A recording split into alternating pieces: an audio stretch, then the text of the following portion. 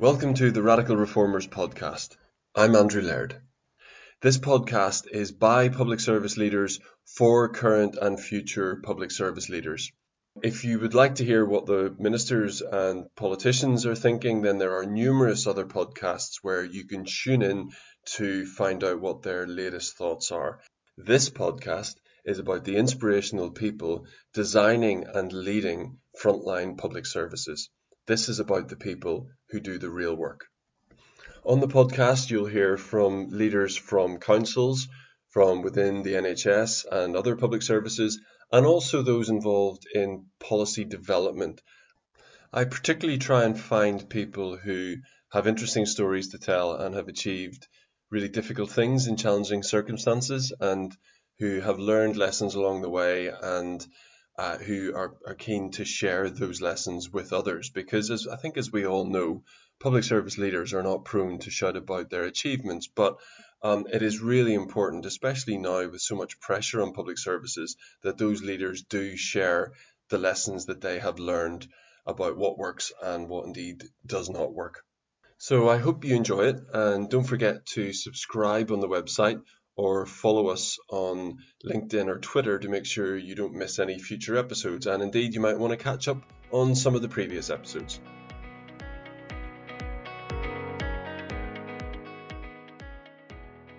This episode is with Chris Naylor. Since 2014, Chris has been the Chief Executive of Barking and Dagenham Council. For 10 months last year, he was seconded to Birmingham City Council, and last year he was also named as the MJ's Chief Executive of the Year.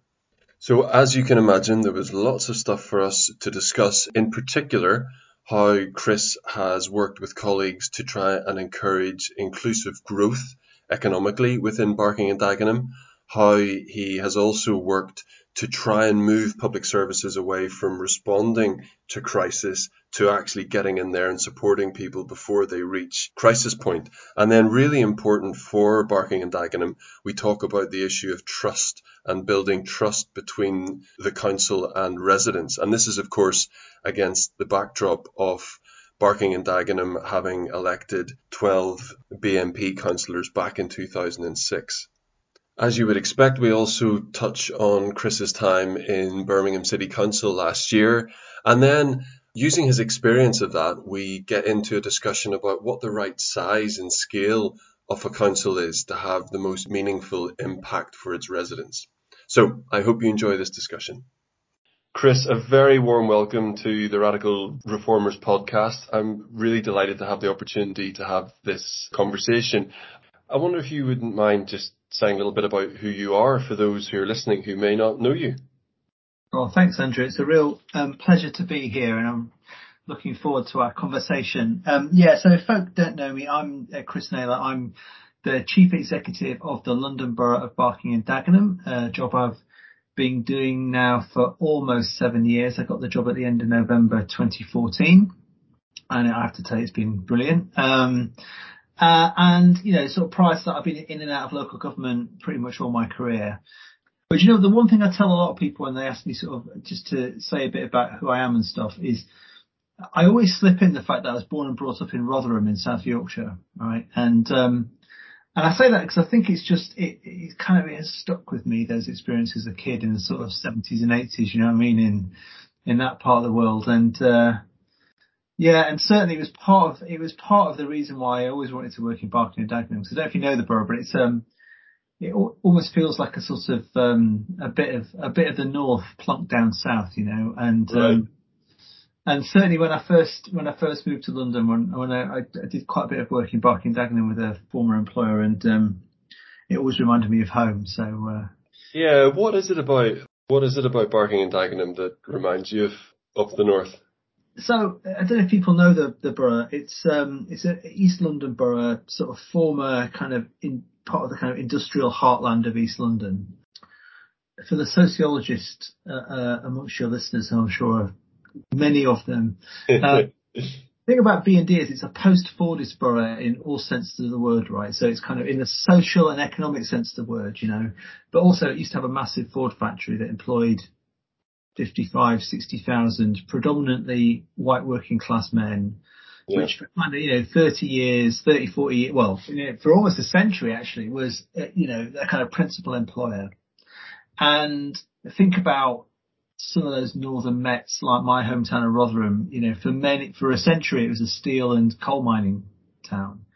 And over the last sort of 30 or 40 years, those industries declined rapidly in some cases and, left whole swathes of the population sort of A, without a job, and B, sort of, really thinking about what their identity is and all that sort of stuff. So, so in that regard, it's very, very similar. That makes a lot of sense. All of that. No, that makes a lot of sense. Thanks for explaining that. So as you said, you've been chief executive at Barking and Dagenham for nearly 7 years, and that's accepting the 10 or so months that you were in Birmingham, which we will come on to later.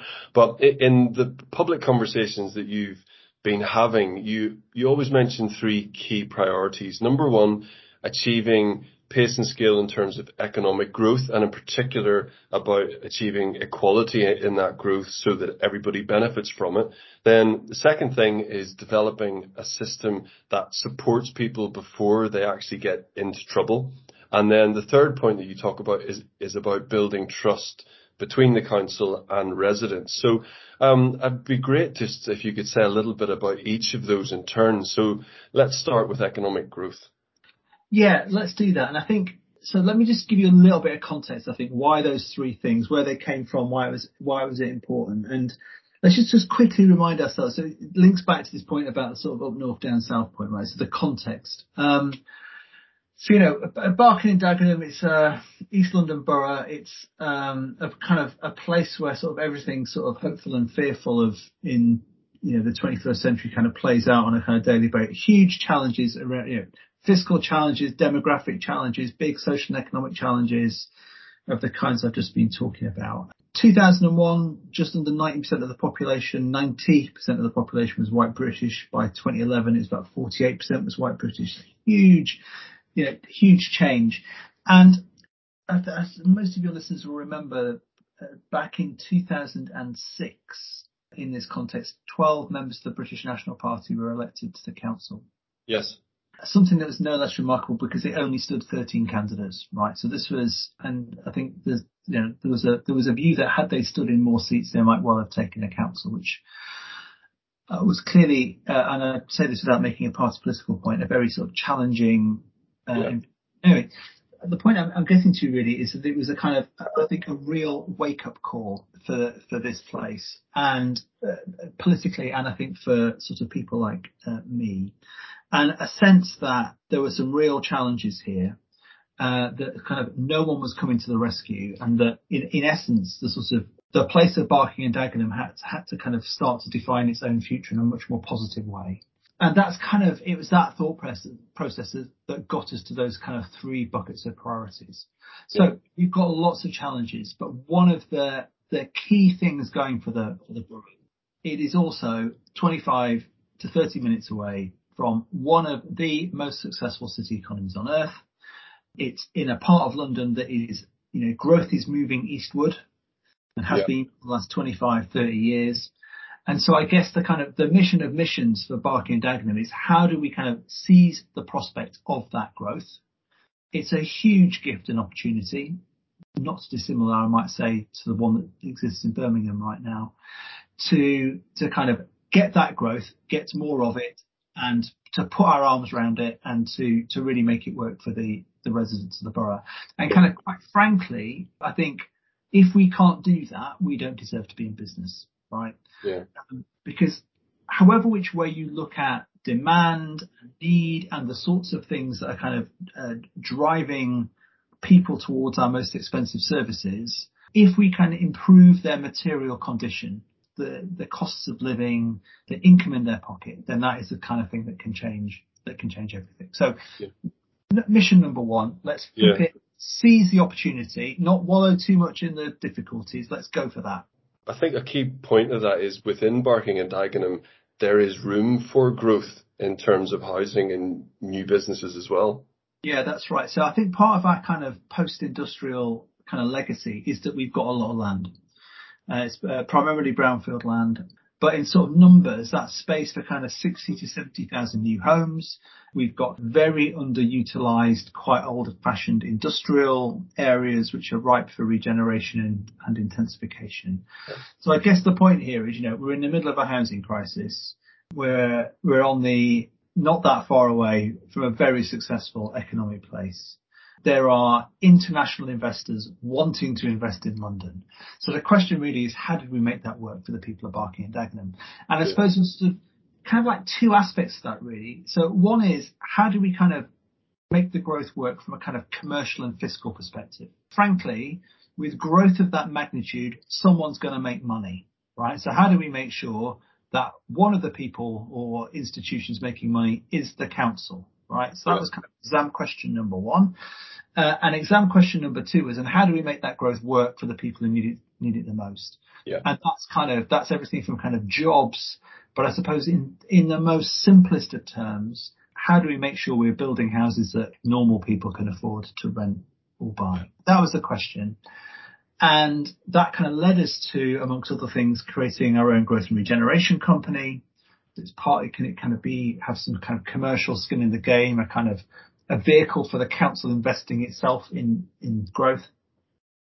It led us to create our own housing company. I know lots of councils have done this, but we've absolutely gone for it, right? Yeah. And, sort of 5 years on, we've tripled housing delivery in the borough. We were had a run rate of around about 700 to 800 homes a year. So it's going to take a century to build out these homes. We're now at 2,500 to 3,000 homes a year. So that century has turned into 25 to 30 years. This last year, just under a quarter of all affordable homes being built by councils in London are being built in Barking and Dagenham. Wow. And Be First has just sent its first dividend check of 10.3 million back to the council, which, when we put council tax up by 1%, we raise about 700 grand, right? So by having sort of I hate horrible phrase, but skin in the game of the growth of the borough, we're like delivering fiscal returns to the council of a magnitude that just dwarfs what we could raise in tax, right? Yeah. And we're using that money now to pay for some of the preventative work that we're doing. So look, the growth thing has been like just huge for us, and it's been difficult and challenging. And we've had to think about it in a lot of boring stuff around governance and investment strategies, and so that's number one. I think that's really fascinating, the idea of the council being very entrepreneurial and generating income in that way. I think that's really interesting. So moving on to the second point then, if I can, what is it you mean? And we hear words like this a lot, but what is it that you really mean in Barking and Dagenham by the idea of working with people before they get into trouble? Yeah. So we, like all councils, we work with individuals and families who have a whole host of needs, right? Some of which are just with them for life, right? And we're here to help and support them as you would expect.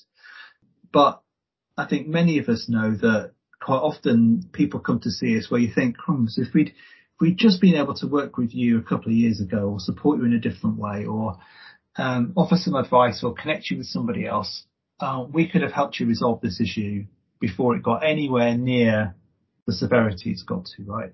And I think, as you say, this is like absolutely this is not rocket science. Lots of people are grappling with it.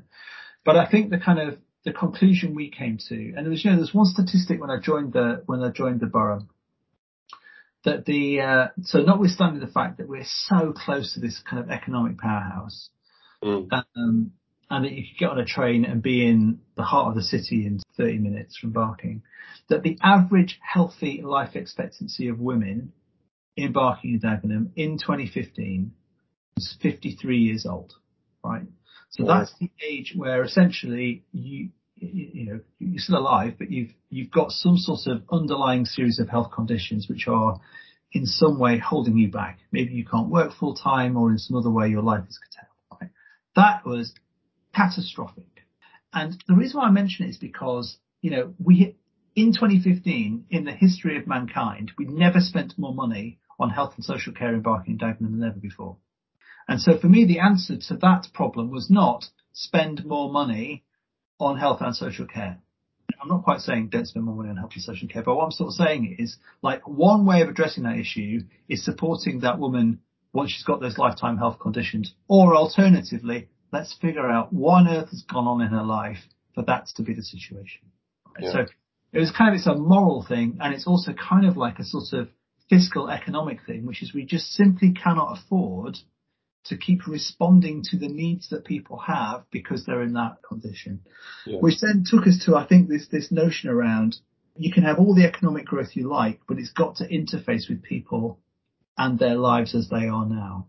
And so for us, it's a bit of a Venn diagram where the kind of growth bit has to intersect with that kind of wider preventative agenda that connects people to the prospects of growth and understands in quite a systematic way what's structurally holding them back. Does that make sense? Yeah. So yeah, it does. I mean, we could talk about this the whole podcast, right? You mentioned this not being rocket science, but actually, I think shifting resources from dealing with crisis towards prevention when there aren't very limited resources is probably the closest thing to rocket science that we've got in local public service delivery, because it's not easy to do. It's not easy to do. So I think what we've tried to do is within the constraints of the system we work in, we've absolutely gone at it just to see what the art of the possible is. Yeah. And I think it's undoubtedly the case that what we're kind of dealing with here, and this is like I'm summarising a PhD in sort of 3 sentences now, but there's definitely a problem with the way in which the sort of post-war welfare state works, which in simple terms is you have a need, and then we test whether or not you meet a threshold. Right. Yeah. And then we kind of provide a service if you do. And that prevailing sort of design of public services alongside austerity, where thresholds get higher and higher and higher, effectively has the effect of pushing away from public services the very, very people we want to have the most proximity to if we're trying to work in a preventative way. So first of all, just recognizing that a business as usual approach to austerity was actually making the problem worse, not better. Right? Yeah. If you then recognize that, we sort of also felt that, you couldn't just make this about cultural change. It wasn't good enough for us just to say we've got to work in a preventative way, we've got to be systems leaders. Like we had to sort of take apart how services were operating and put them back together again so that they actively seek out the root cause of why someone is coming to see us in the first place rather than treat the presenting need. Probably the best example of that, although we've got a number, but this is the one that I think I can evidence the most, was around homelessness, right? So 2015, 2016, if you felt you were becoming homeless in Barking and Dagenham, like most councils, you go to the homelessness department that usually was sitting inside the housing department, right? And essentially what was happening was we were testing whether or not you met a statutory threshold to get some sort of relief from the council. Yeah. If you were, quote, lucky enough, in inverted commas, to meet the test, then what would quite often happen is that we would find you somewhere not very nice to live, often quite a long way away from Barking and Dagenham, and it was causing us a financial problem as well because we weren't able to recover all the costs, etc., etc. And while it was an outcome, like people had somewhere to live, it wasn't a great outcome. Now that we've created this department called Community Solutions, it's brought together big chunks of adults, children's, housing, homelessness, drug and alcohol, debt management. The question that people get asked now when they come through the door is, why are you homeless? What is going on in your life that is causing this to happen? And can we help you with that issue rather than jumping straight into, let's do the statutory test? Yeah. And then when you do that, and when you start to work with people in that way, you start, and this is not a terribly profound thing to say, is you start to get like patterns of the same sorts of things coming through the door, right? So people have tipped into debt, or they may be experiencing some form of domestic violence, or some other kind of family breakdown. Once you kind of understand that through a data lens, you can start to, attach attributes to folk. And you can start, it sort of follows, therefore, that if debt is one of the principal reasons why people become homeless, we can start to build a model that says, well, who else has tipped into debt recently? Yeah. And do we think they're likely to be able to cope with that debt or not? Because if they're not, as sure as God made little apples, they could well become clients of ours in a year's time. Does that follow? I know it's kind of a lot. It does, yeah. So do you use predictive analytics in any way when you're looking to put some of these ideas into. Yeah, okay. And you're finding that really helps. That's kind of a big step change. And I mean, it sounds like without it, this would all be just an aspiration rather than a real thing. Yeah, I think that's right. So I think there's at least three different things going on here. One is a kind of organizational change, right? So we've literally sort of taken teams and put them together, right? So we've got people who used to work in children's services now sitting across a desk from people who used to work in Revs and Bens, right? Yeah. The Christmas party is interesting because it's like, the Jets and the Sharks come together and,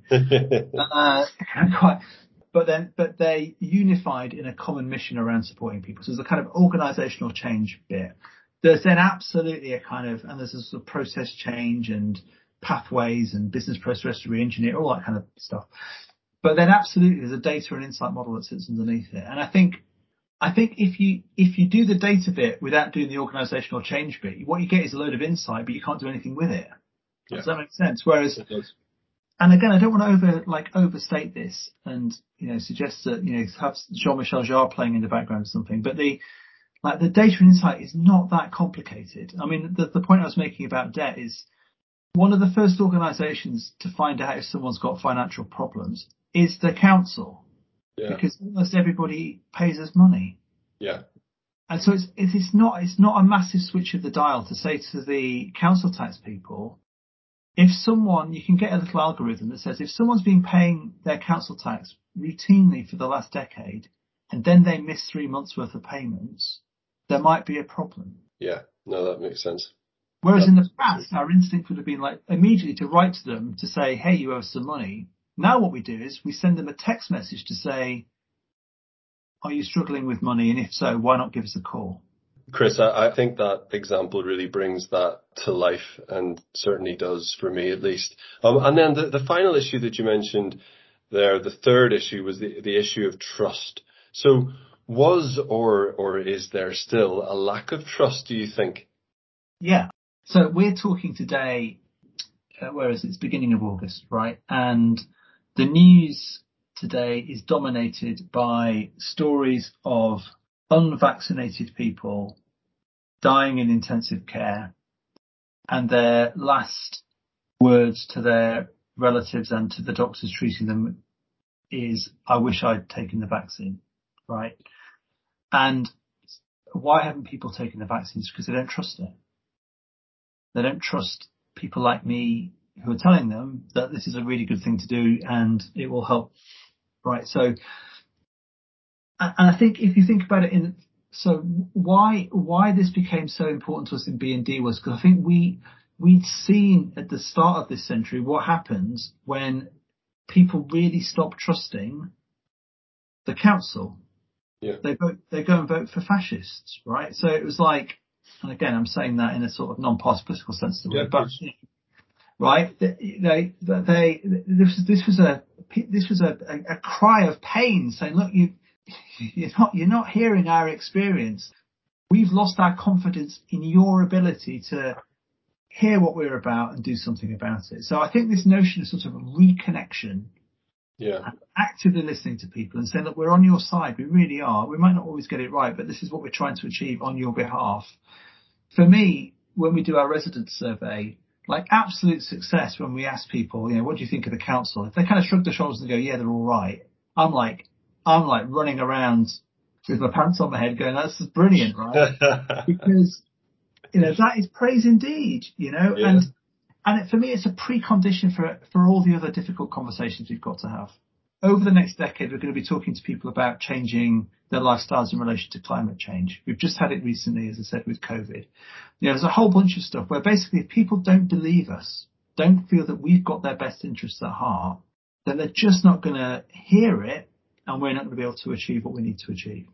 So do you think an ultimate goal for a council is to be quietly efficient and effective in the background to enable people to get on with their lives? Or do you think that people, in order to build a real sense of place, the council needs to be noticed and recognised in what it's doing?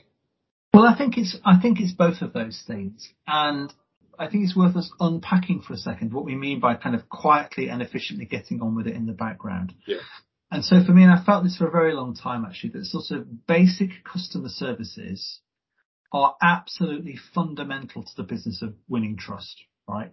So for a lot of people, their only interaction with the council is when they ring them up to get their parking permit or to pay their council tax. If that engagement is not beautiful, and I use my words deliberately here, if that is not a wonderful experience for people, that is literally their entire experience of the council for that year, and they will base their judgment upon it, right? So we've got to get it right.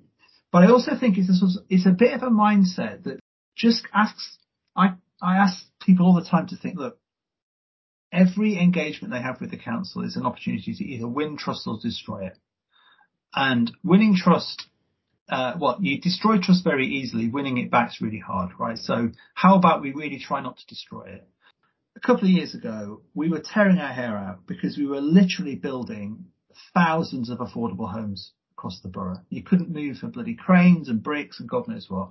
Yeah. And we knew that we were building them for people living in the borough who could genuinely afford them, right? So a couple on the minimum wage, an individual on the London Living Wage could afford to rent one of the houses that we were building. And yet in our resident, and we kept putting messages out saying this all the time, in our resident surveys, however, people kept coming back saying, you're not building them for people like me.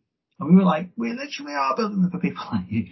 Anyway, we tried to get under the skin of it. And what we realized was that a lot of the kind of images and messages that particularly the developers were kind of using to brand and market these homes, they were classic. It was like, beautiful young couple on a Sunday eating a croissant and drinking freshly squeezed orange juice in their beautiful bijou flat. Like, weirdly enough, like people in Dagenham were walking past and going, they don't look like me, right? And so it was a very simple thing. So if you walk around Barking Dagenham now, you see pictures of social workers and teachers and mums pushing buggies and like dads in t-shirts. And the strap line is, we are literally building houses for people who look like you do on this. And I know it's a bit sort of, I'm labouring the point, but actually it's really important. Connecting people to the regeneration benefits of the borough, really important to us. A bit more Greggs, a little less Pret kind of thing. It's been really important. Yeah. Because that's a kind of a reasonably simple, straightforward thing to fix. Let me give you an example that's kind of much more difficult and challenging to fix. So we've been looking at the journeys of children and young people into the care system. Bearing in mind that if we bring a child into care, it costs us, 150,000 pounds a year to look after them, potentially for 2 decades. Financially, not good. For the individuals concerned, catastrophic in terms of the start to their lives, despite our best endeavours. So it's really important for us, kind of from a data and insight point of view, to understand those, like what's going on there. Anyway, in Barking and Dagenham, we found 71 women who between them had 237 children brought into care, right, of their children, right, which is as terrible as it sounds. So these are often quite young, often traumatized young women who have given birth on a Monday, say, and on a Wednesday, one of our social workers goes into the hospital, takes the child, removes the child from the mum. And then sort of a year, 14 months later, the pattern's repeated and then repeated, right? And quite often we find that these women have been through the care system themselves. So you're in this compounded intergenerational issues. Now, on the one hand, you could say the council has done its safeguarding job and its responsibilities, right? It has understood a child that is in need of protection and has fulfilled its obligations. But at what cost? What cost to the mum? What cost to the child? What cost to the taxpayer? Yeah. Catastrophic, right? The point I'm making here is that this is, you could look at this as a story about data and insight. Because now we know that, we can't unknow it. And immediately you think to yourself, oh goodness me, then surely if we can help and support that woman to kind of understand what's happening with this pattern of conception and trauma, and there's something going on there. So if we can work with that young woman in a different way, maybe we can support her to kind of overcome that trauma and perhaps in time become a parent who's, whatever, right? But if you think about it, the reason why this is super hard is because the last people that woman would ever want to talk to are the council that keeps taking their kids off them. Yeah. right? And so for me, this point about data and insight, like, yeah, it's really great, but what it takes you to is a conversation about intimacy and trust. Who is best placed to have that, to reach out to that woman and say, how can your life be different? Really difficult for the council to start that, initiate that conversation when we're the people who are compounding that trauma. Does that make sense? So It does, yeah. it's, I don't know. So therefore for me, this point about reform and trust and prevention and supporting people before they tip into crisis very quickly becomes a conversation about proximity and sort of the role of non-state actors, society and community organisations, and potentially peers, other mums who've been through this experience themselves and who can share and learn and grow from one another. That becomes the core business of the council. Yeah. That's Yeah. profoundly different from what we were designed to do when Beveridge and, you know, all of that were thinking about the welfare state 70 years ago. It is. I think you're talking about the pause program there, aren't you? I'm talking about a pause program, yeah. Yeah, so you'll be really pleased to hear. So Sophie Humphreys, who founded Pause, was the very first person I interviewed on this podcast series. So I worked with Sophie right back at the start, helping her to set up Pause. But yeah, no, I recognized it immediately actually, and it's a brilliant example of what you're talking about there. I think so, and so I suppose if you just take that little vignette and then say, okay, so let's imagine that the public sector was designed from first principles to do that. Every single time it comes across an issue or a concern or a need, Yeah. that it would first of all to say, where is the capability and capacity that doesn't exist inside the council that could help? Because they're probably better placed to support. Yeah. Then I think public services would look profoundly different. It's been a theme of some of the conversations I've had actually, where the council accepts that it doesn't have to directly do everything itself, which I think is a very realistic view of the world, given everything, resources and the capacity and capability that there is out there within communities as well. So. I think that's right. And well, I mean, I think the best example of it is the Wigan deal, isn't it? Which essentially is predicated on the notion of a sort of a conversation about what's the role of the state, what's the role of civil society, what's the role of individuals, how do we reframe that? And for me, I just think that's a far more fruitful place to start the conversation than one that's about, should we have more unitary councils? Have we quite got the sort of the ICS structure quite right? Do we need to tinker with the regulatory regime? No, it's like that. They're all important questions, but don't start there. Start over here. That is important. That is really important. Chris, I want to ask you about Birmingham now. So you were the interim chief executive there for 10 months or so over the pandemic, and at the same time as Birmingham was also in quasi-intervention and at the same time preparing for Commonwealth Games. How was that? Well, it was busy. Yeah.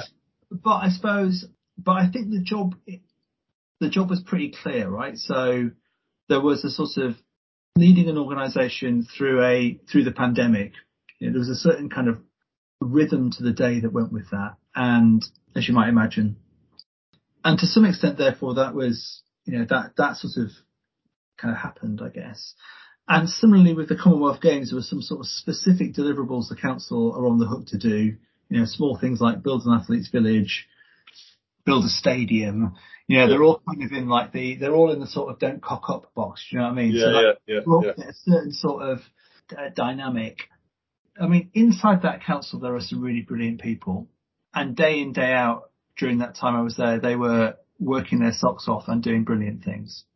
And I think the other thing is, amongst the kind of key partners across the city, there is and was a real desire to see the council be the best version of itself that it could be. So the number of partners who'd say to me, you know, we really want and need the council to be the kind of the place leader in this city. You know, I think that's just a valuable thing to hear, right? Because it's not always the case. I think that sort of partners they might be often asking us to dial it down a bit. I think in Birmingham there was a kind of like, come on guys, you can do it. Yeah, no, it isn't. I mean, as somebody who works in a lot of local areas, that's not always the case. So I think it is a good point to make and not something that everybody would assume.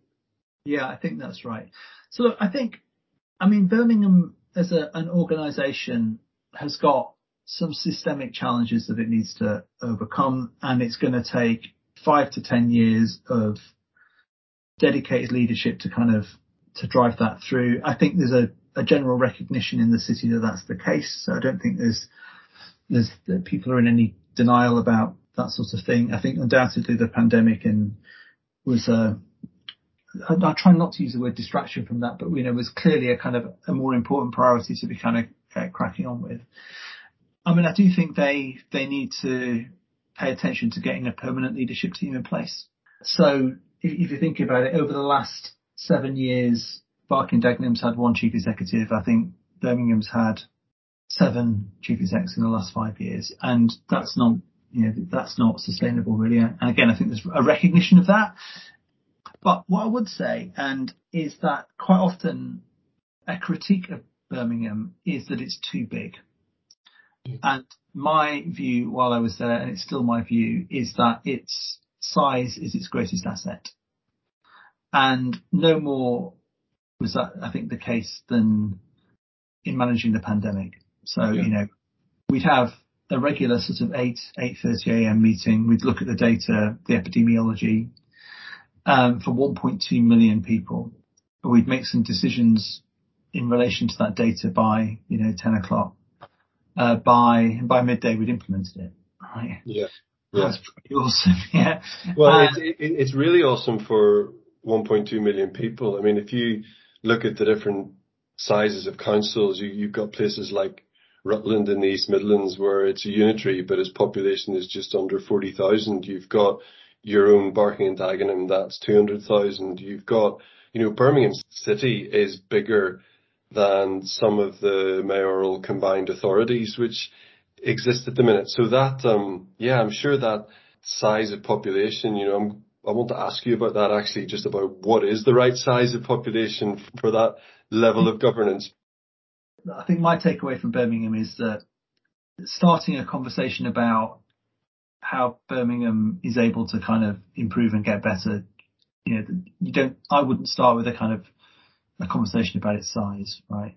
Because I do think if, again, let's almost like rationally go back to kind of what are the issues that part of the world faces, and what are the opportunities that are in front of it. Yeah. And I think when you ask that question, its size is the big asset, right? It needs to kind of seize that and lead it and have the capability, and it's got to will the means to kind of seize that opportunity. But I tell you what wouldn't help is to then sort of waste half a decade to a decade having an argument about whether or not it's too big, should it be too different, right? It's far easier that it gets its act together and is able to go at those opportunities. I mean, just take growth of the things we started this podcast around, growth reform, the kind of trust piece. Birmingham City Council owns more land than the Queen, Homes England, and Merton College, Oxford, which apparently owns lots of land, combined. Right. And I suspect the Queen and Merton College, Oxford don't generally worry about where the next meal's coming from, right? Yeah. Because they take the asset base and they do something with it, right? Yeah. And, I had a lot of conversations in Birmingham while I was there, and I think it's one of the kind of threads that they're going to kind of keep pursuing is how do they make that work for Birmingham in the way we've made it work in B&D? Because that I think is the big trick for them to be able to pull that off. So I think personally Birmingham it is what it is, and I wouldn't start a kind of a conversation with, well, maybe you should split it in the middle. I mean, just can you imagine the absolute horror trying to go to that conversation? I think then so can you then extrapolate from that? Sort of what is the ideal size for a local authority? I mean, I do think it's kind of interesting sort of slightly dull dinner party where you could sort of try and get an algorithm for what is the perfect size. And I suppose we need to kind of, it's a bit anecdotal, but sort of, probably somewhere between 500,000 and 700,000. Yeah. There are lots of examples across the country where there are authorities of that size and they're doing really, really brilliant stuff, right? There's a couple of London boroughs that are that size doing good things. Leeds, I think, is 750,000, generally thought of as being a highly performing council. So there's no reason, I think, why that couldn't be a kind of common currency. Of course, the question is how the hell you get from A to B, right? Yeah. And is the juice worth the squeeze, right? In terms of the kind of upheaval to to get there. But I also do think, and this is the kind of the Rutland question, isn't it? Is there's a sort of organizational optimal size versus what's an inherent and instinctive civic landscape, you know? And those things don't always kind of marry up, do they? And I still think the most important ingredient in local government is its leadership and its ability to kind of speak for a place and to be the place that can kind of arbitrate and decide and hold to account and inspire. And I think that does require it to have a degree of sort of civic legitimacy, and for people to sort of think, yes, I live in that place. That makes sense to me. Yeah. We just sort of go to an extreme example of this, I suppose. I'm spending some of my time at the moment supporting a woman called Kate Willard, who's the Thames Estuary Envoy. And her role essentially is to kind of bring alive the recommendations, the implementation of the recommendations of Sir John Arnott's Growth Commission for the Estuary. Anyway, to cut a very long story short, the estuary makes sense as an economic entity. It does not make sense as a civic entity. People in Kent do not see themselves as being in the same civic sphere as the people of Tower Hamlets or Newham, but they live in a similar economic area. So that's a really interesting distinction to make, actually. Chris, I want to ask you a little bit about leadership and culture now. So in terms of being a chief executive, is there a best practice model or template that people should try and fit into? No. Right. Okay. I don't think so. No, I think, I think if I'm understanding where your question's coming from, I think there are lots of different kinds of chief execs out there who do the job in very, very different kinds of ways. And I don't think one's right and one's wrong. Right? So there are a lot of my colleagues out there who do things very differently to me, and there are others who do things I do things in a similar way to them. And so I don't think there's a right or wrong answer. I think for me, and I think I've possibly come to this a bit later in my career, is a kind of a recognition. I think the most important thing is to be aware about the kind of leader that you are and what energizes you and the sort of the political context within which you like to work.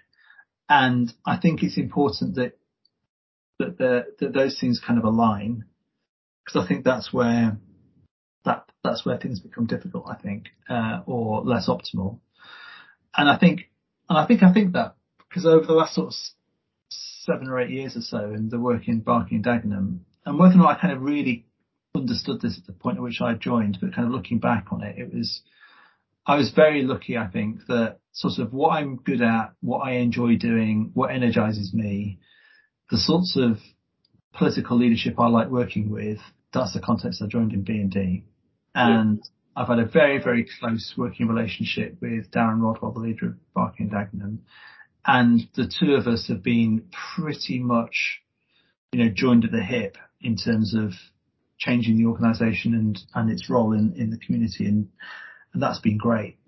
So can you just say a bit more about that? So what you're really talking about are the overarching conditions which give a chief exec a chance of being successful. Can you say just a little bit more about that? Because you've talked about some different dimensions, organizational, political.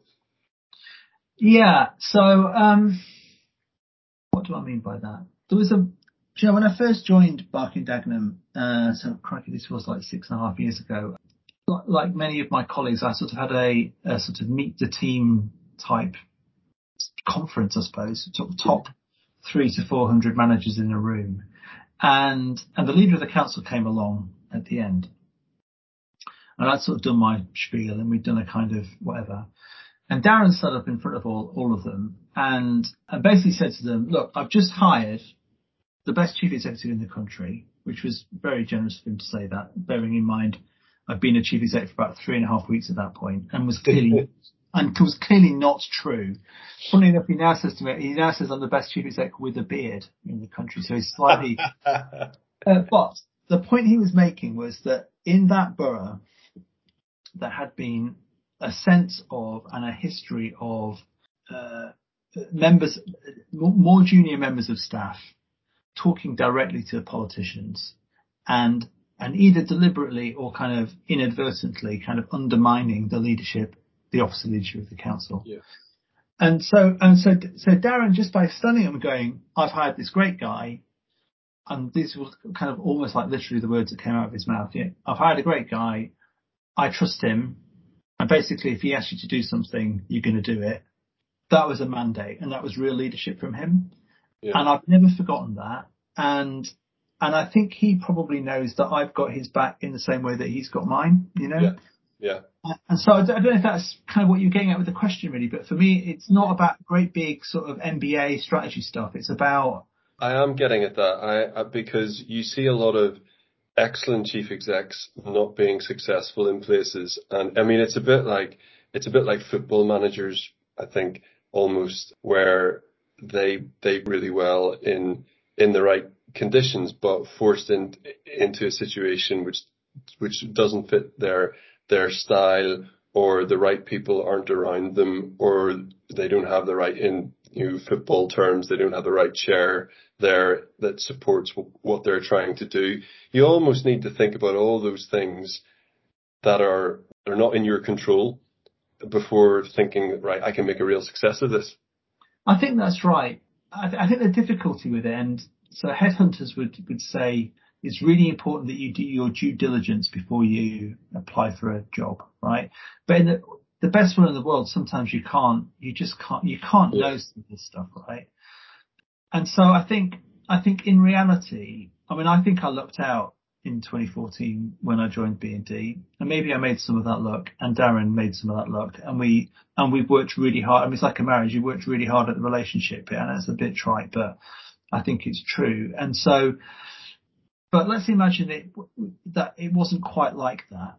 Then it is about, I don't know, this sort of phrase, adaptive leadership. What does that mean in practice? I think it's as much about being able to adapt how you lead yourself as it is about science around a different sort of, put that leadership book down and pick up the other one, because that can't, do you know what I mean? I think it's just, I think the more self-aware you are, I do think I often say to colleagues, like pride in the workplace is a really dangerous thing. Like sometimes just suck it up, take a deep breath, be humble, wear it lightly. Yes, you're the chief executive, but you're part of a system. Yeah.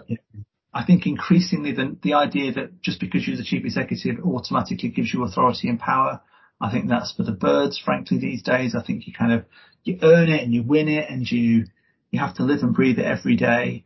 And I think if you go into it in that sort of, with that spirit of, hey, this might be my preference, but okay, this will work as well, then I think that's actually the conditions within which you'll thrive. Yes, indeed.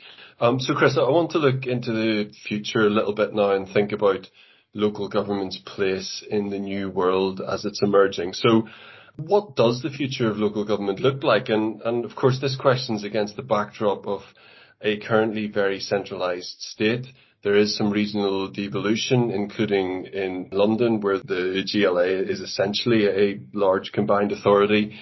There's local government reorganisation happening in England, and there's also the emergence of the latest round of healthcare reforms, which is resulting in integrated care systems appearing sometimes coterminously with councils, sometimes not. So what does the future of councils look like with all that going on? Goodness, that's a big question. And my answer is almost to duck answering it.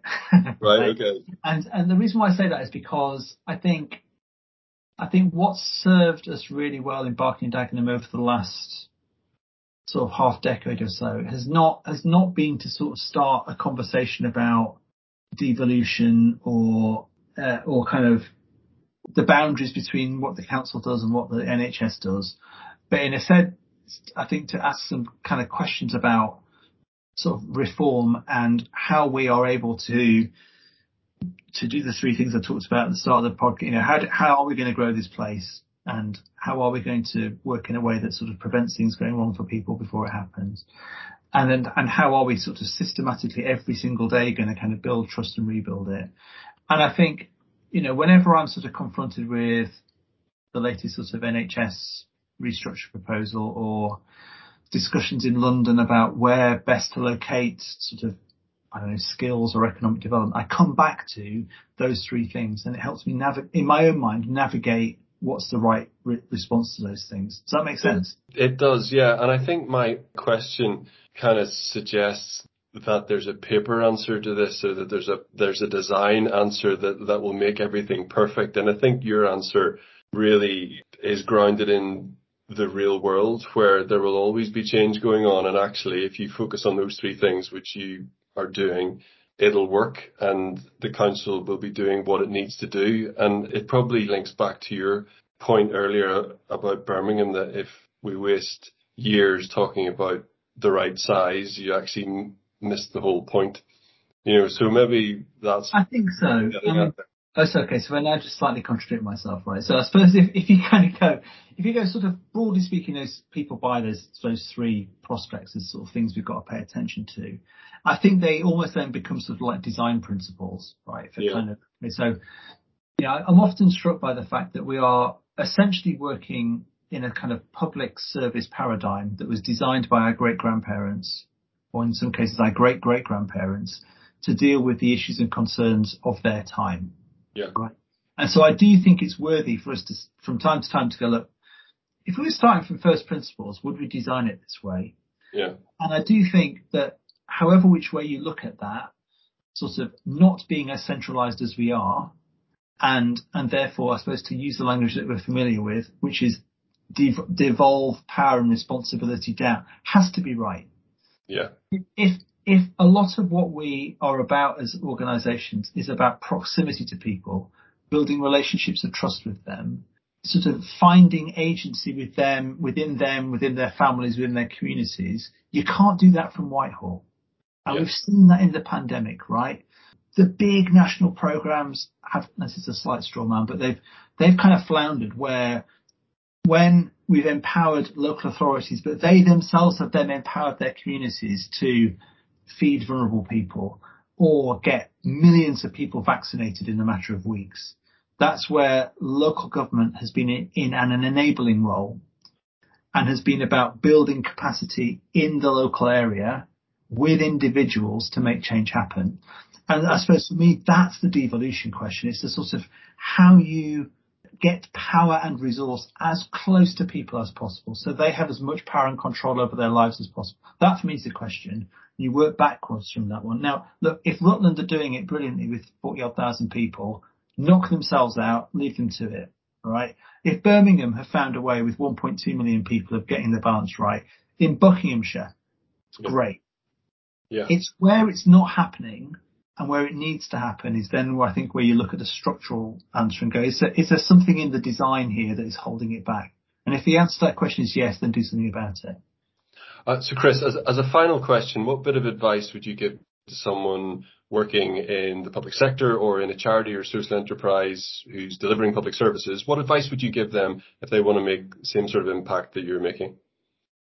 So I think that point about being as self-aware as you possibly can be, and to understand what energizes you, the sort of leader that you are, and the conditions you need to be able to thrive, and to understand, I guess, the sort of not quite where your red lines are, but sort of what will make it very difficult for you to do what you do. As clear as you possibly can be about that, and how you may sort of create the circumstances where you can do that. I think I said this earlier on in the podcast. I do think there's something about wearing it lightly. Yeah, I like that phrase. What do you mean by that? Well, I don't know. I just sort of think the sort of, when my dad was working, he worked for British Steel all his career, and he was a research metallurgist, and he worked in the same building for 4 decades, right? There were labs on the ground floor. The people who supervised the people on the labs on the second floor, the people who supervise them on the third floor, and the bosses on the fourth, right? And every decade, basically, my dad went up a floor, right? Yeah. And I remember going to see him as a kid, and like, you know, you go through one, like down a corridor, and there'd be a PA in a room and a door, and it kind of had the ceremony of leadership, right? And you kind of felt the power of the position. These days means nothing. Yeah. I genuinely think that. Yeah. And you can sort of go in and you're the chief executive and what, yeah, like people like, I don't care. Do you know what I mean? It's like, great. You're just another bloke or a woman. There's very little deference these days.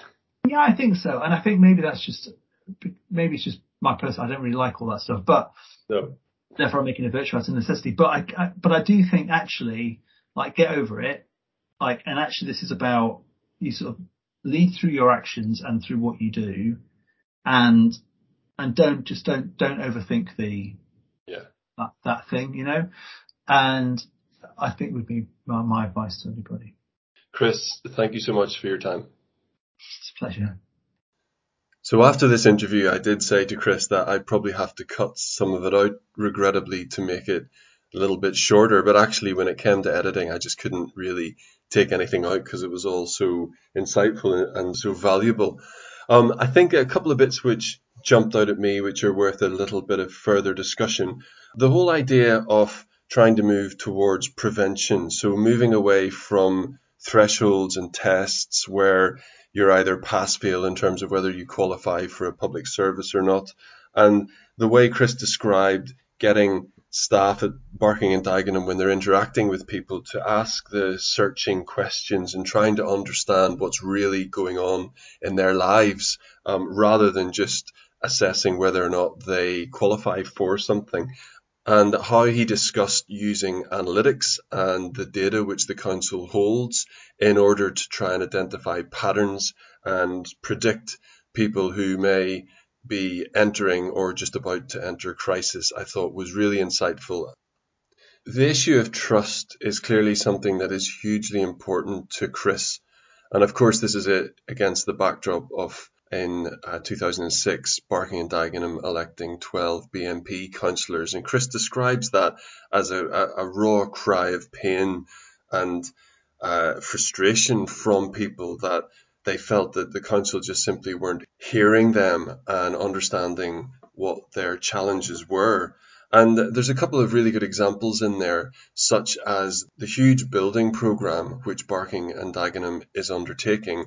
That idea that a lot of residents just didn't think that these properties were suitable for them. The advertising was all wrong. It was showing young, upwardly mobile professionals rather than real people.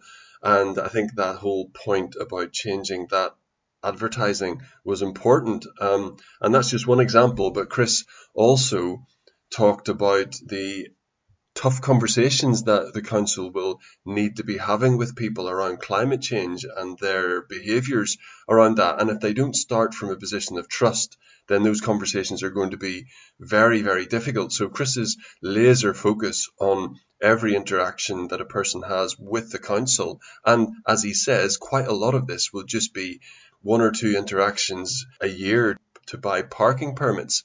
If those interactions aren't beautiful, as he describes it, then that trust just gradually erodes and it becomes very difficult to have those tough conversations when the council needs to implore people to change behaviours. So I hope you enjoyed this as much as I did, and please remember to register on the website, to follow the podcast on LinkedIn or Twitter to make sure that you never miss a future episode.